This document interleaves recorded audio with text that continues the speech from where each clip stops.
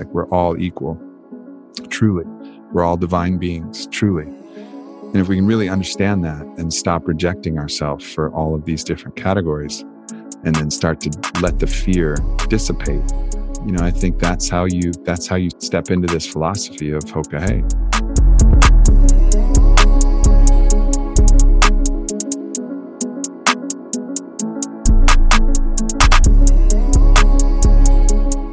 All right, welcome back, everybody. We're here for another episode of Comeback Stories, and today's guest is Aubrey Marcus. Aubrey's the founder of Onnit, a lifestyle brand based on a holistic health philosophy he calls total human optimization.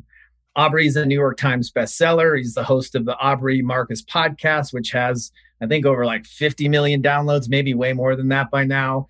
He's the founding member of Fit for Service Fellowship, and I just know Aubrey's doing amazing things in the world and somebody who's always down to do the work. So we're glad to have you here today, my man. Yeah, it's a pleasure to be here, brother. So we get right into it, and we want to know for you, can you tell us a little bit about what growing up for you was like? I think one of the things that stands out to me about growing up is, my mom and dad, they split when I was about 2 years old. And very quickly I had two step parents, and so I had ended up having four parents, and every single one of my parents was absolutely exceptional at what they did in the world. So my mom was a professional tennis player, made it to the semifinals of Wimbledon, lost to Billie Jean King in 1968. My stepdad was a SWAT team squadron commander. And my dad was one of the, true market wizards, one of the founding fathers of commodities trading. He's written about in a book actually called Market Wizards. And my stepmom was a top naturopathic doctor that worked with all of Pat Riley's basketball teams. So the Lakers in the 80s and the Knicks in the 90s and the Heat in the 2000s and beyond. So this was kind of this really unique environment where I didn't just have, two people with different information sets and things that I could emulate before with really radically different skill sets. And I think that gave me my real well-rounded overview on life, and also a lot of pressure to kick a lot of ass, I would say. That's amazing. Four parents who clearly were at the top of their game. Mm-hmm. We like to kind of shape the story with some early memories of pain or early memories of struggles that you have. Can you maybe share a couple of those with us? Well, my dad, we had a great relationship, but he could go into bouts of anger. And I think some of my most painful memories were experiencing those moments of just intense rage. And I think those were some of the early traumatic events that really shaped a lot of my communication skills, because the anger would be based on something that I said that I didn't necessarily mean, or some way that something I was taken was interpreted a different way. And so it really got me hyper intuitive as far as how I could use my language and use communication to be effective. So ultimately it became a blessing, but not without, its own cost, because I also have a voice in my head that's always analyzing everything I say, because I was trained that if I do it wrong, there's going to be stark consequences. So that was one area that I think was challenging. I also just put a lot of pressure on myself.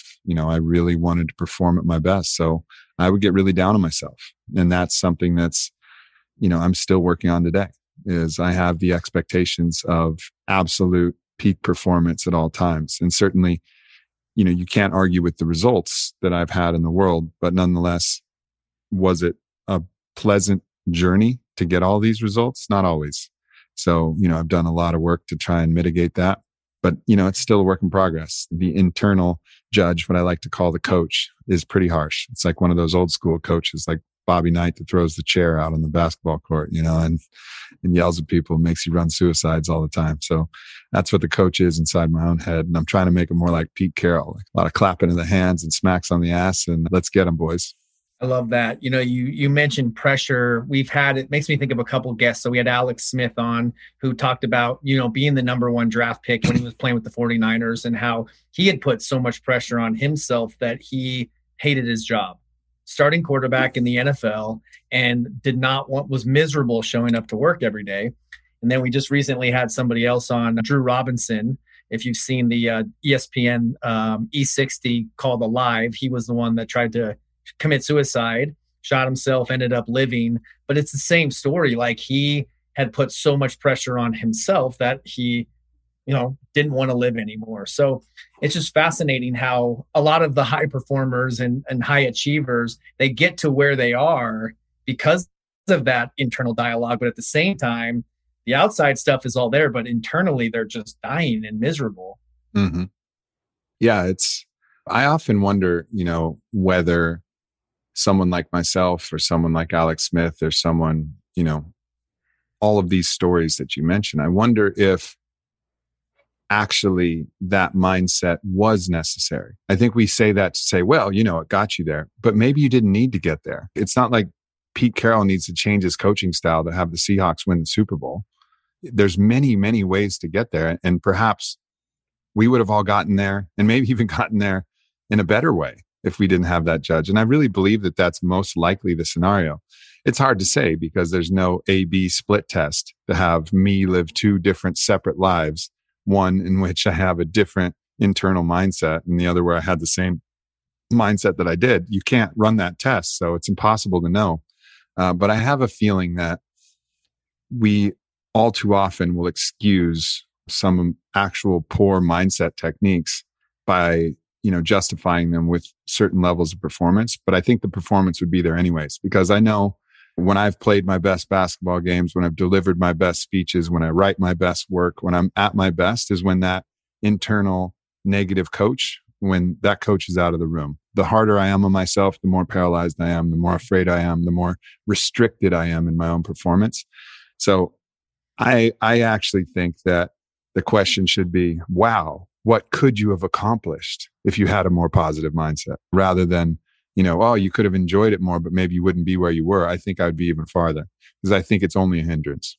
Yeah. And I think it's obviously an energy suck and a very deflating tone that Darren and I coach a lot around the 4 agreements. And you're talking about the judge, right? Or the parasite that the author talks about, that it's either the judge or the victim. Right. Yeah. And constantly looking at those ways where we're either judging ourselves or we're judging other people. But typically, if we're really judgmental towards other people, we're probably 10 times as judgmental on ourselves. Always. Yeah, always. It sounds like you had obviously a lot of good teachers growing up, but who was your first real teacher?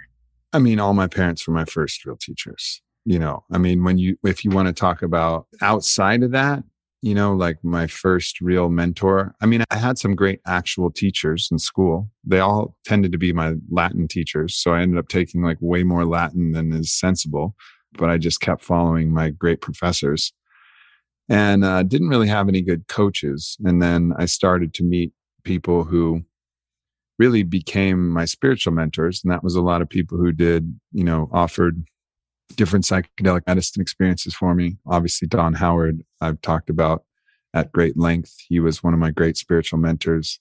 Ted Decker, another great spiritual mentor. Joe Rogan was a mentor in a lot of ways, even though we became really close friends through the process of growing on it together. But I learned a ton from him. And even some other friends like Bodie Miller, I would say was a really powerful mentor for me when we became friends. But there's just a long, long list of people who in person were these great teachers. And of course, all the great literature from, Marcus Aurelius to, of course, Don Miguel Ruiz was big. Even Carlos Castaneda, despite the fact that he's kind of a crazy person, if you read his biography, his Toltec philosophy was really impactful for me. So the list is extensive. I love hearing you say that you had a lot of mentors, people pouring into you that fed into your success, not only in, what you do for work, but in your life in general. And I feel like a lot of people need to hear that we're not just out here being one-man armies out here. Like we need help. We need that guidance from different areas because we face adversity. A lot of people can't emulate the success that you've emulated, but, when they look at you, they can share a common denominator of adversity. So I want to ask you, what was the greatest moment of adversity you faced in your life and what was the emotions and thoughts going through your head? Like, take us through that moment. I think some people can point to adversity as a single thing, but for me, it was like a compounding series of events that all coincided. And that oftentimes is the case. I think that's where we get the old adage, when it rains, it pours, right? Like it just was enough things. Any one of those things would have been hard enough on their own, but altogether it was almost insurmountable. And this was end of 2017 going into 2018. I was in a polyamorous relationship with my partner, Whitney, and that just went as haywire as it could possibly go. She started she had some different lovers at that point that were very difficult for me to handle. And I had some health challenges that came in. I had significant business challenges from a series of different things and friendship challenge. I mean, literally everywhere across the board. And then ultimately I got into a car accident as well. So just completely mangled my face in the strangest of circumstances, where I just fell asleep or passed out. I didn't fall asleep, but just passed out, blacked out in the middle of the day, sober, like just drinking a sparkling water, going into the office to do a podcast, and accelerated into a guardrail. And I think they're all connected. I think I was just carrying such a burden at that point, where my relationship, my, romantic relationship, my friendships, my business, my health, everything was just falling apart all at the same time. And then I got in that car accident, and that was a hell of a time. I mean, it was like a 6-month stretch there. That was one of the most challenging times I could possibly imagine. What were some of the early, small victories that you saw when you were able to pull yourself out of, it had to have been a narrative of the world is kind of crashing in on me in a sense. What is happening? Why is this all happening to me? How did you go from feeling the pressure of all those things to moving towards a more positive mindset, or maybe even a mindset of gratitude, even being grateful that maybe that accident happened? How did you create that shift? So that's the process of alchemy that you're discussing. And alchemy is the, philosophical idea that you can turn something that's lead and heavy and dark, and you can turn that into something that's bright and valuable and gold. So the lead of these experiences, how do you transform them into gold? And it's little bit by little bit. And I would find different little victories, So in the depth of my struggle in my polyamorous relationship, I remember I just couldn't bear it anymore. And I'm not one who prays very often. I'm kind of like one of those things they have in the hotels, in case of emergency, break glass. I'm like, in case of emergency, start prayer. It's my very last resort, which is very silly. I should obviously, implement that a lot more often. But prayer was something that really came in and helped me in that scenario, and gave me this kind of wisdom and inspiration to keep going. I think in business, it was a matter of learning how to let go of my attachment, to really face my fear that the business could fail, and then let go of my attachment to its success and attachment to everything that I'd accomplished so far. And there was a great relief on the other side of that. So I learned the lesson of, non-attachment with that. There was also different issues of validation that were wrapped up in my friendships, and different ways in which those friendships weren't perfectly clean either. So I got to learn those and understand those. My health issues then taught me about certain boundaries of my personal practices and behaviors that I needed to kind of hold on to and enforce.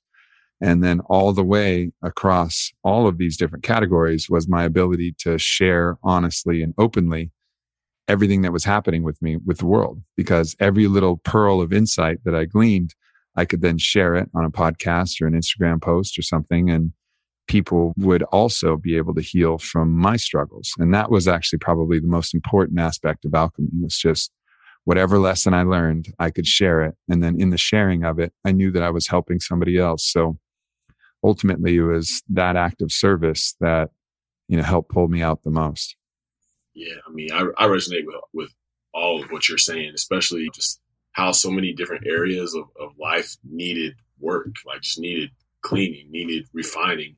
And that was definitely me. I had to go through all those things and realize that, wow, my struggles may actually help somebody else. I'm not somebody that's going to want to go on a mountaintop and say whatever I'm feeling or whatever I'm going through. But eventually that became my purpose through everything. Something that I didn't even expect at any moment along the journey, that this would be something that would give me that feeling that I was searching for in so many different things. And I think that's amazing. How did you get involved into creating clothing brands and starting your podcast? What inspired you to get into all these different avenues to be who Aubrey Marcus is? Well, the podcast was really because Joe Rogan invited me on his podcast early. I was like episode 46 and episode 110 or something like that, like really, really early on. And I loved the format. It was really fun. It was just a great way to share ideas and have a great conversation. And, he was encouraging everybody who he could talk to about to start a podcast back then. I think he still does to a certain extent, but it's a lot more crowded now. But he really believed in it and I believed in it too. So the podcast was really a natural progression of something that I was very comfortable with and it came naturally to me. The clothing brand was something that I'd wanted to do for a long time. And finally, with the resources that we had available at Onnit, I could do this kind of spin-off called the Aubrey Marcus Collection and actually create these cut and sew pieces that were designed and manufactured in Italy and kind of created them to my specs. It turned out to be a horrible business. I mean, it was a lot of fun and I still wear some of the clothes, even though it's been a couple of years since we did a production run, but I still wear some of the clothes. It's one of the longest lasting clothes, unsurprisingly, because I designed them exactly how I wanted them. And I think potentially it could have worked.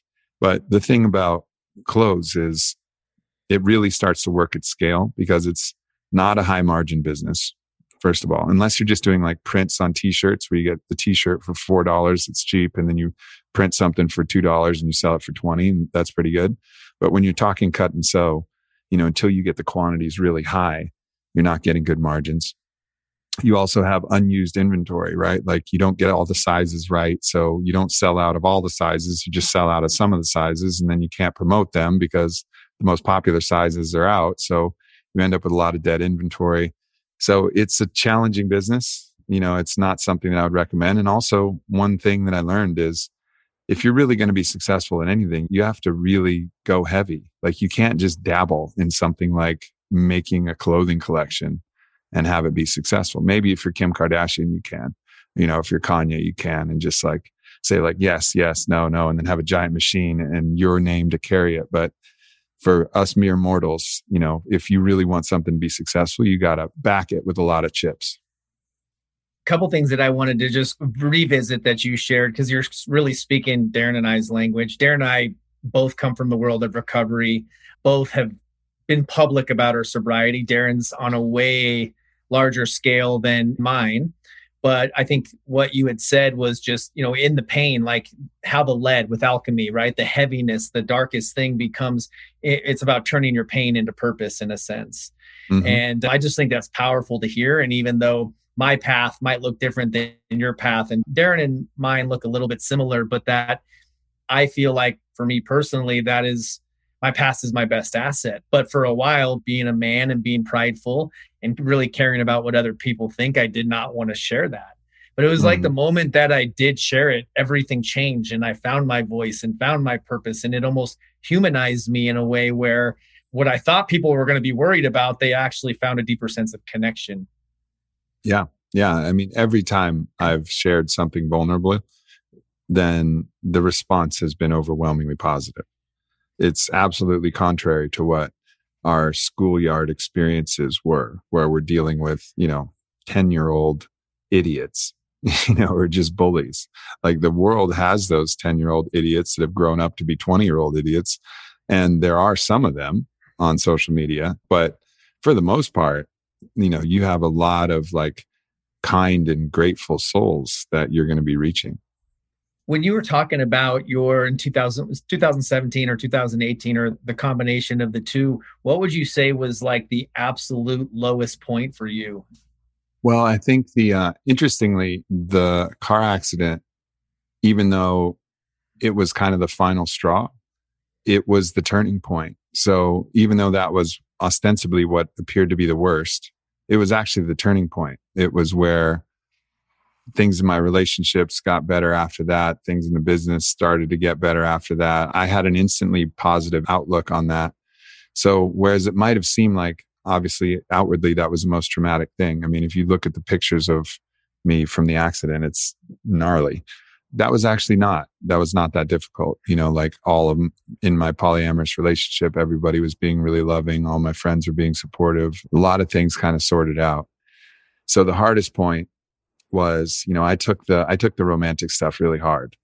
And I can remember one day in New York, I was actually on my book tour, and I was doing my New York book tour, and I'm just in the hotel by myself, and my partner was out with her boyfriend.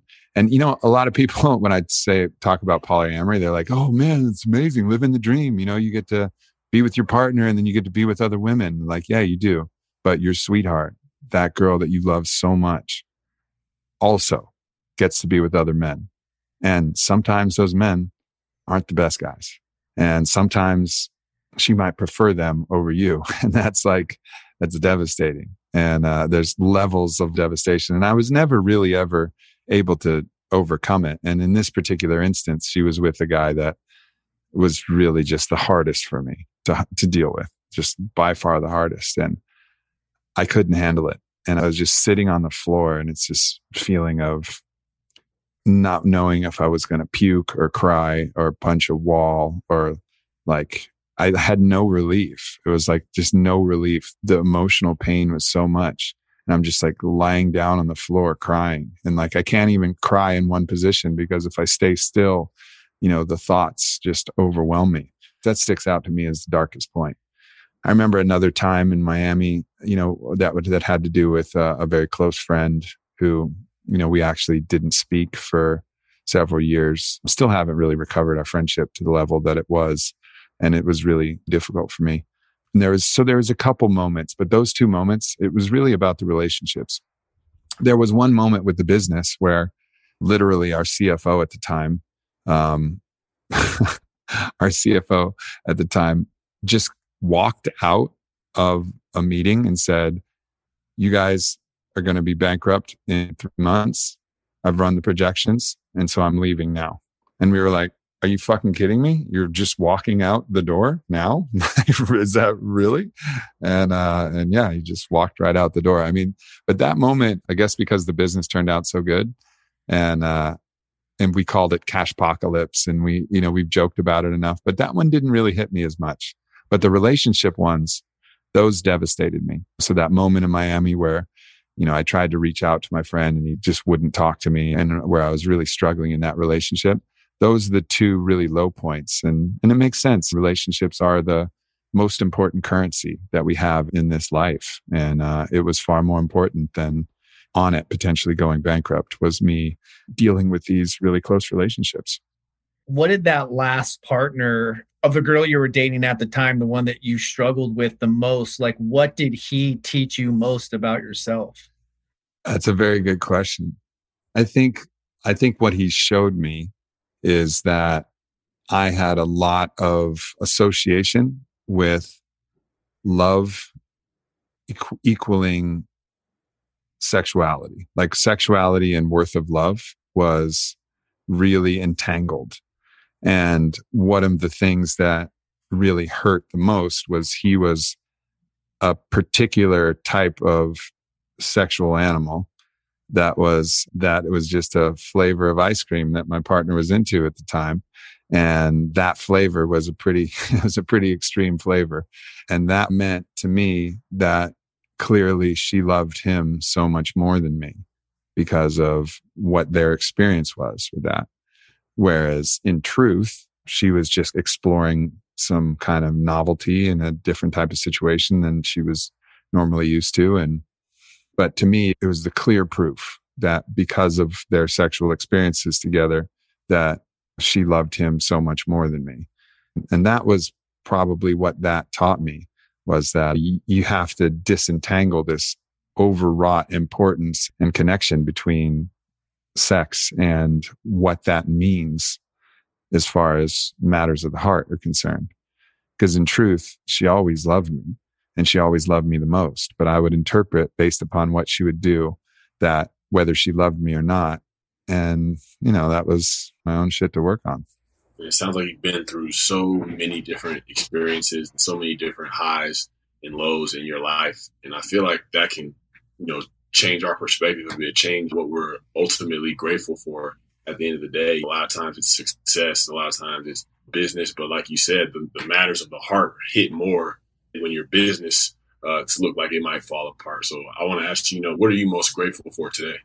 I'm most grateful for my wife. my wife, my health. I feel like the universe there's been an unseen hand that's been guiding me and supporting me and loving me the whole way. So I'm grateful for all of that. I'm grateful but those things really stand out to me. Just this general support that I've felt from the universe, especially when I look back in hindsight. And I have amazing friends, amazing family. My wife's incredible. My health is strong. There's so much to be grateful for, but gratitude is a choice. I can choose to be grateful for anything. I can choose to be grateful for this water that I have right here. Like really be grateful for that. Man, this is good water. And I'm really grateful for it and really feel it. Or I could just drink the water and not have a second thought about it. So gratitude is one of the most important choices that we could ever make. And we can be literally grateful for everything, every sunny day, every kiss, every bite of food, every breath that we take. Like we can be grateful for everything, but we have to choose to be grateful. Otherwise we'll be grateful for nothing. Yeah. It's like repetitions, right? Some of us are really good at Instagram scrolls. We get 1 million reps of those a day. Comparing ourselves to other people, we get our comparison reps in. Yeah. When it comes to the gratitude, it just seems almost too cliche at some point, or like it's just like too cheesy. But it's honestly like the cheesy things that really allow me to be present and really enjoy my life and realize like, hey, like I don't know why there's this negative stigma around this, because this is what really gives me that feeling that I've been looking for this whole time. I searched for it in so many different areas and wonder why I can't find it. It's because it's right here, right where I'm at with what I'm doing, what I'm experiencing. So that's powerful. Yeah, man. That damn judge creeps in and tells us it's cheesy and it doesn't work, or you're writing the same things every day. I mean, that's what still shows up for me to this day. But yeah, I'm glad you touched on that, Aubrey, because I do believe gratitude changes the way we see the world. And like Darren was saying, it's a practice, and whatever we're in the practice of is going to grow stronger. We get in the practice of comparison or distraction, we've gotten really good at that. So we have to have practices that bring us back home. And I've heard you talk multiple times about like, we need to do everything to get still. So I'm just hoping maybe you can touch on that or talk about your practices or what that means to you. Yeah. The mind is the noisy thing. It's a very noisy thing. And really the truth often comes to us as a whisper. And imagine trying to hear a whisper in an arena that's chanting different things, or a restaurant that's just cacophonous with all the different sounds coming from all the different tables and dishes clattering and all. That's the way our mind is. But somewhere across the room is a whisper of, you could call it your higher self, you could call it your soul. Language makes it confusing, but it's the best part of you. And that's whispering the truth. But in order to hear that whisper, you got to quiet all the waiters, you got to quiet all the other tables, all the judge, all the ego, all of what the body is screaming for, whether it's more caffeine or nicotine or alcohol or whatever the body's screaming for, or to take a nap or whatever it is. But you got to still everything and be able to hear that whisper of that one aspect of yourself that's looking at you across the room. So in order to do that, there's a lot of different ways. I think a meditation practice can be really effective, but you got to get to the point where you actually get still. Otherwise, you just become aware of the whispers. And that's fine. That's part of the process. It's just to become aware of the whispers, But ultimately, to get still, you have to get to the point where the whispers stop. So I think that's where a lot of people get to in their meditation journey, is they just sit there for a little while and become aware of all the noise, but they don't actually have the patience and the practice and the repetition to get to the point where the whispers can be heard and the noise actually stops. So in order to assist with that, a lot of times, I think one of the easiest ways is to find a way to get into some kind of flow state. And I think that's why we like, different practices like surfing or sometimes sports or an activity. Maybe it's artistic, painting or something like that. Some activity that we can do that's more like an active meditation, walking in nature, and I think anytime we relax the eyes, we can also relax the mind. And, Andrew Huberman talks a lot about this. He's a neuro-ophthalmologist, and you relax the gaze and then you start to take in more of a landscape rather than focusing on individual things. Your thoughts become quieter immediately. So there's a lot of techniques like that you can use. Obviously, ecstatic dance is a practice that I use. This is something that culturally has been around in pretty much every culture from the beginning of time, is some kind of ritualistic dance practice where you collapse your mind and it's just sound and your own movement. A lot of times you can get real clarity there. Breath work is another amazing practice. Sensory deprivation tank, another amazing practice. And of course, psychedelic medicine has been a huge part of my journey. And this is prolonged periods where you're in direct communication with that higher faculty that you have inside. Can you touch on that a little bit more? Because obviously, Darren and I both come from the world of recovery, and there might be a stigma around that for some people that are sober. But maybe touch on your beliefs around it and maybe your own experiences of witnessing people that have been struggling with addiction, or maybe they do have long-term sobriety, but they're still stuck, and how that's benefited them. Yeah, I mean, the problem is that people have categorized these different things as drugs just because the government has decided to make them illegal or not. They're allies. These are allies, and these are medicines. And I know drugs. I've taken drugs too. Trust me. Like, there's not a lot of things that I haven't tried. So I know the difference. And I also know the difference when I use medicine like a drug, when I use an ally like a drug. I try not to do that. You can smoke weed just to, eat Doritos and have them taste better. You can and that's fine. I'm not here to judge. Or you can take mushrooms just to go to the club. And I used to do that. I don't think it's quite possible to take ayahuasca for fun. That's one of the few that is always work no matter what. But ultimately, when you do it in the right context, it ends up creating a hyper sobriety. You feel like you're more sober than you've ever been in your life, that you've been drunk on your own ego, drunk on your own thoughts, drunk on your own former addictions to being yourself. And for one time in your life, you're like, I'm fucking free. I'm free of being absolutely inebriated on the habit of being myself. That's something that I think people often don't realize until they've experienced these different profound, healing methodologies, these allies. I I've done a few podcasts with Luke Story, was a long time recovering addict. And we've had this very same conversation where he had the same thing, 20 years, wouldn't touch a single other thing. Because to him, at the moment that he got out of an absolute, quote, sober state of mind, it was one thing was going to lead to another thing, was going to lead to another thing. One beer was going to inevitably lead to an 8-ball of cocaine in a motel with some hookers. Like, that was just the way it was going to go no matter what. Like, that first sip of beer was this slip and slide to that. But it's the opposite with a lot of these different plant medicines. And it doesn't mean that there isn't a possibility for abuse if you use them like drugs. I'm not saying that there's absolutely no possibility of this, but in the right context, you really recognize that that's the most sober you'll ever be. It's the most in communion with your true self, which isn't addicted to anything other than just being love. This is backed up also by a lot of clinical trials that show cessation of smoking, cessation of alcohol abuse, cessation of iboga is a plant medicine from Africa that has unbelievable record of curing opiate addiction, whether it's heroin or whether it's painkillers. So many different of these medicines are starting to have studies emerge showing massive, massive benefit to addiction. Because really addiction, if you've listened to Gabor Mate, Dr. Gabor Mate, it's an attempt to solve a problem. But it doesn't solve the problem. It just masks the problem, right? But these plant medicines can actually help you get to the root of the problem and see where the source of the problem is and see it clearly, and then transcend the source of the problem.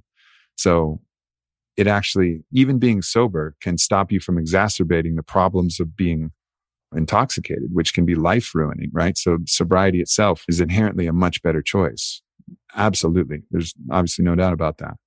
But it's not inherently going to get you to the root of the problem that got you to drinking or doing coke or doing painkillers in the first place. It might, you might be able, but you usually have to have some kind of other practice that's going to get you to the root of the problem. Sobriety won't do it on its own. It'll just stop you from compounding the problem with a solution that doesn't work, but makes your whole life worse. But these plant medicines can actually get you to the source and help you repattern and reprogram and re-understand why that aspect of yourself is that way. And I think that's why it's so effective and so opposite of what you would think about as something that masks the problem. This actually illuminates the problem. So in a way, it really elevates your consciousness to a perspective in which you can see more rather than feel less. It's interesting because one of my teachers, he's a Buddhist monk, and he would say meditation is all about getting to the root of the problem, digging it out, and healing yourself. But as you're saying this, I'm like, that can take a long time to happen, right? So it's almost like the plant medicine streamlines this because your life's at stake. If you're caught in the grips of an addiction, you might not have the time to meditate for 5 years to get to the root of the problem, sure. Where in a sense, these plant medicines can streamline that whole process and in a sense, save your life. Yeah. And it's not a guarantee. And it doesn't mean that anybody who's an addict who's listening right now and coming off a bender just goes, buys a bunch of mushrooms and just downs them and says, I'm going to cure myself. That's incredibly risky. Like you want to be in the hands of a professional.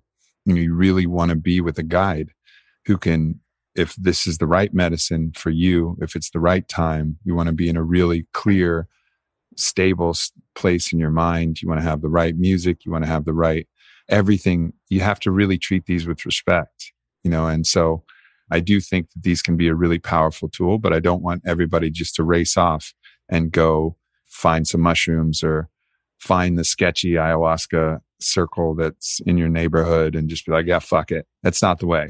You got to really do your research, do your homework, and make sure that you're coming to it with the right amount of respect. And if you do that, I think it has the potential for amazing results.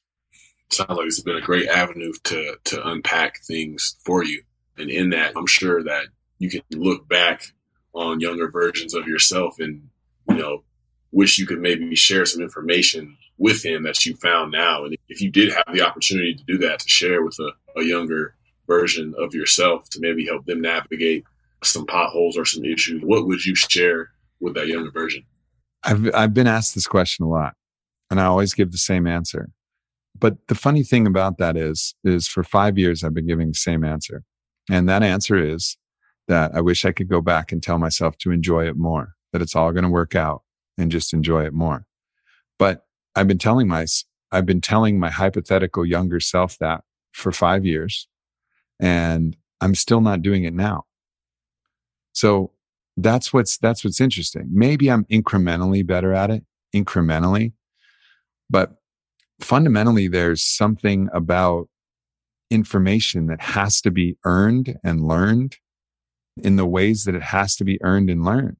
Like I'm still working on that every day now. And I've had the information. I know I have my goal. I know what I'm trying to do. I'm trying to really cherish and enjoy my life more.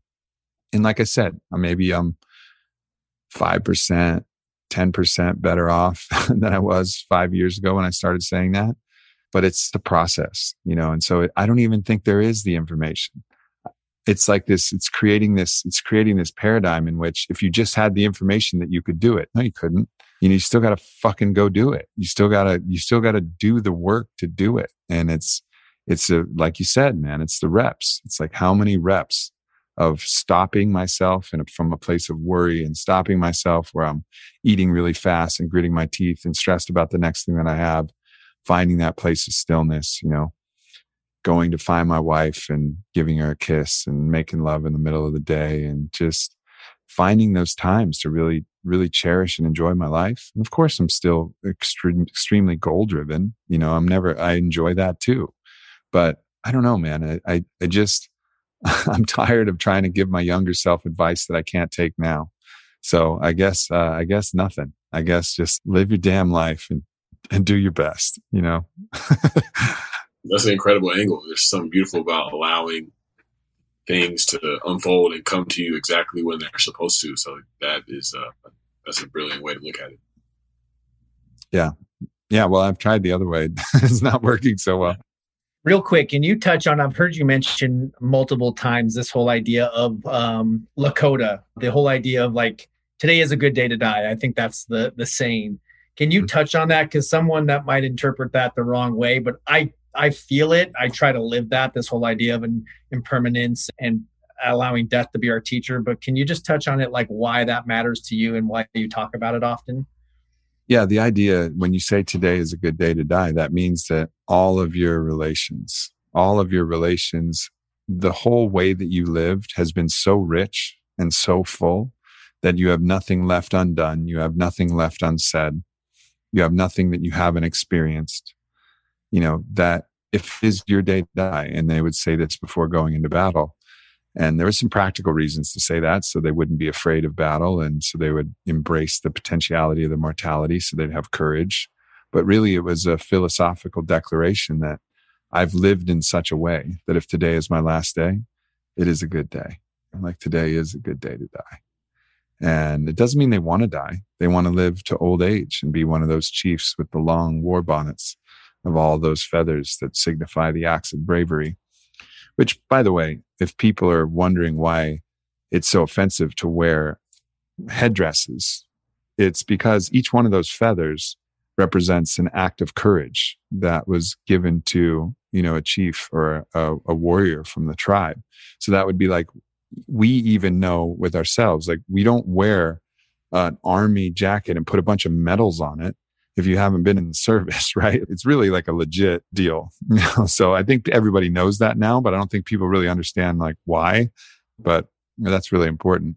But of course, they wanted to live to that old age and be abuelos and abuelas and grandfathers and grandmothers. But nonetheless, if Great Spirit or if the Creator wanted to take them at any point in their life, they lived with such fullness of heart that it was okay to go then. It was okay to let go. And that's become like an ideal for me, is to live with that fullness of life and fullness of heart, that it would be okay if I went. And I think that's one of the reasons why I really want to live in such a way that I really embrace life to the fullest extent. And comparatively, I probably do a good job, but I know what's possible for how I can live because I've tasted it in brief stretches. And that's the way I want to live. And so I haven't been able to say, truly, okay, today is a good day to die, because it's not even about the work that I have left undone. I think it used to be about the work that I have left undone, the books that I have yet to publish.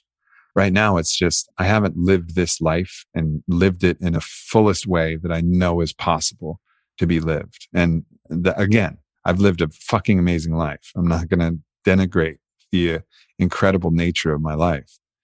But I've also, because it's been so incredible and because I know how deep that portal goes, I want to go all the way. I want to go all the way before I say goodbye. So that's my goal. I appreciate you explaining that, because, I could see how people could take that the wrong way or just be absolutely frightened by what that means, because that causes them to take a look at their life that they may never have before. And if there's somebody that, is just hearing this now for the first time and that sets off a light bulb, what would you say to that person? They may know what's holding them back, but they haven't necessarily done anything about it. What would you say to that person? Well, the thing that's holding us back is ourself. It's really ourselves. We live in prisons of our own creation, and we've been taught how to make and build these prisons by society. So it's not like we invented them ourselves. We were taught how to make them by our parents, by our teachers, by our coaches, by our peers. And we place ourselves in these prisons. And the trick is to let ourselves out. Let ourselves out of the prison of judgment. Let ourselves out of the prison of the fear of death and the fear of pain, the fear of all of these fears that we have. And to really liberate ourselves from these cages that we've created. And it's an interesting time that we're in now, because there's more cages now than ever in that are available for us to place around ourselves. And sure, there's restrictions that are actually, I'm not here to argue the sensibility of these restrictions, and people can have their own opinions about that. But one thing that I know for sure is that fear is the virus. Like, fear is the virus. And there's never been more fear in the world that I've ever seen than right now. And I think this is really highlighting how afraid we are as a culture. So I think we really need to deal with our own fear, our fear of our own mortality, because interestingly enough, the people who are the most afraid of what's happening in the world right now are the people who are also most afraid to live. It's like, coincidentally, the people who are most afraid to die are oftentimes the people who are most afraid to live. The fear, because the fear is universal. Like fear is not specific. And because it should be that the people who are living the most should be the most afraid to die, but it's not. It's the opposite. And this is just my opinion. It's not like there's a statistical study. Are you afraid to live? If yes, check this box. Are you afraid to die? If yes, rate this 1 to 10. But just see if that feels true when I say that, because I really believe that fear is the universal virus. There's just one virus to rule them all. And it doesn't mean that COVID isn't a real virus and that whatever, fucking herpes is a real virus. I understand there's real viruses, and I'm not one of those people who doesn't believe that there's other things. But the biggest virus is a mind virus, and the mind virus is fear. And that's what's creating the cages that we're in. And I think that's the thing that we have to overcome, because our natural state is a state of love and freedom and liberation. And, I think naturally that's what we'll return to when we start to remove all of the fear and all the delusion and all of the rampant need for validation that we get from the deep wound of self-rejection, where we don't love ourselves and we don't feel like we belong. And so we try to prove something to other people, or prove that we're better than somebody else because we're doing this thing, or we're vaccinated, so we're better than you, or we're wearing a mask or 3 masks, so we're better than the 2 mask people, who are better than the 1 mask people, who are better than the no mask people. You're not fucking better than anybody. Nobody's better than anybody. We're all equally as good. All of these value hierarchies are bullshit, and I think internally. Now, that doesn't mean that it excuses all manner of behavior and all criminals should not go to jail and all that. I'm not saying that. I'm just saying that intrinsically our worth is not determined by our actions. Like, we're all equal. Truly. We're all divine beings. Truly. And if we can really understand that and stop rejecting ourselves for all of these different categories, and then start to let the fear dissipate, I think that's how you step into this philosophy of, okay, hey, stop fearing the conversations that are too scary to have. Stop fearing putting down boundaries in relationships that aren't healthy. Stop fearing all of these things that we're afraid of. Stop fearing that people aren't going to love you anymore if you speak your truth, if you fly your freak flag high and wave that thing around. Like, be you. Like, don't be afraid, and don't make anybody else afraid by your own judgment of them either. And just allow each other to really flourish by allowing yourself to flourish. And so I think that's kind of where my head and my heart are at in answering that question. I love the answer. I love your words. There's always something that gives me the chills and makes me emotional when I, in a sense, maybe see 3 guys, especially with Darren. I do believe Darren won't say this out loud, but I'll tell you, I believe he's, in a sense, changing the conversation in the NFL. There's multiple guys that have come out and shared their own sobriety. Darren has a teammate who came out as gay, right? And it's just so cool to see, and it brings a lot of gratitude to my heart. So I just want to acknowledge you back, man. Yeah, thank you, brother. I appreciate that, man. Appreciate that a lot. Before we wrap up, I just want to ask you, we got to give love to the people that have held us down and that have been through things with us, through tough times, through great times. If you had one person you could give a comeback story shout out to, who would that person be? My mom. From the drop. I mean, she's been unbelievable. And I'll tell you a quick story about my mom. So obviously I've had a lot of success in my life, and you've kind of rattled some of it off in the bio, and a lot of people think that's what makes someone successful. And so somebody came up to my mom and said, recently, aren't you so proud of your son, Aubrey? Aren't you so proud of Aubrey? And my mom looked at him all funny and said, what do you mean? I've always been proud of Aubrey. And I was like, that's my mom. It doesn't matter. I haven't earned her love by all my success. And because I've shown up in the world a certain way, she's loved me the same from day one. She loves me now. And no matter what I go on to do or what I go on to accomplish, or if I totally fuck up and whatever happens, she's going to love me the same every day. And so, yeah, she's been the one holding it down for me always. Appreciate you. Of course. Appreciate y'all too. All right, we're out. This is what I represent. Staying true till I'm 6 down. It might take a little bit, but every king's gonna get crowned.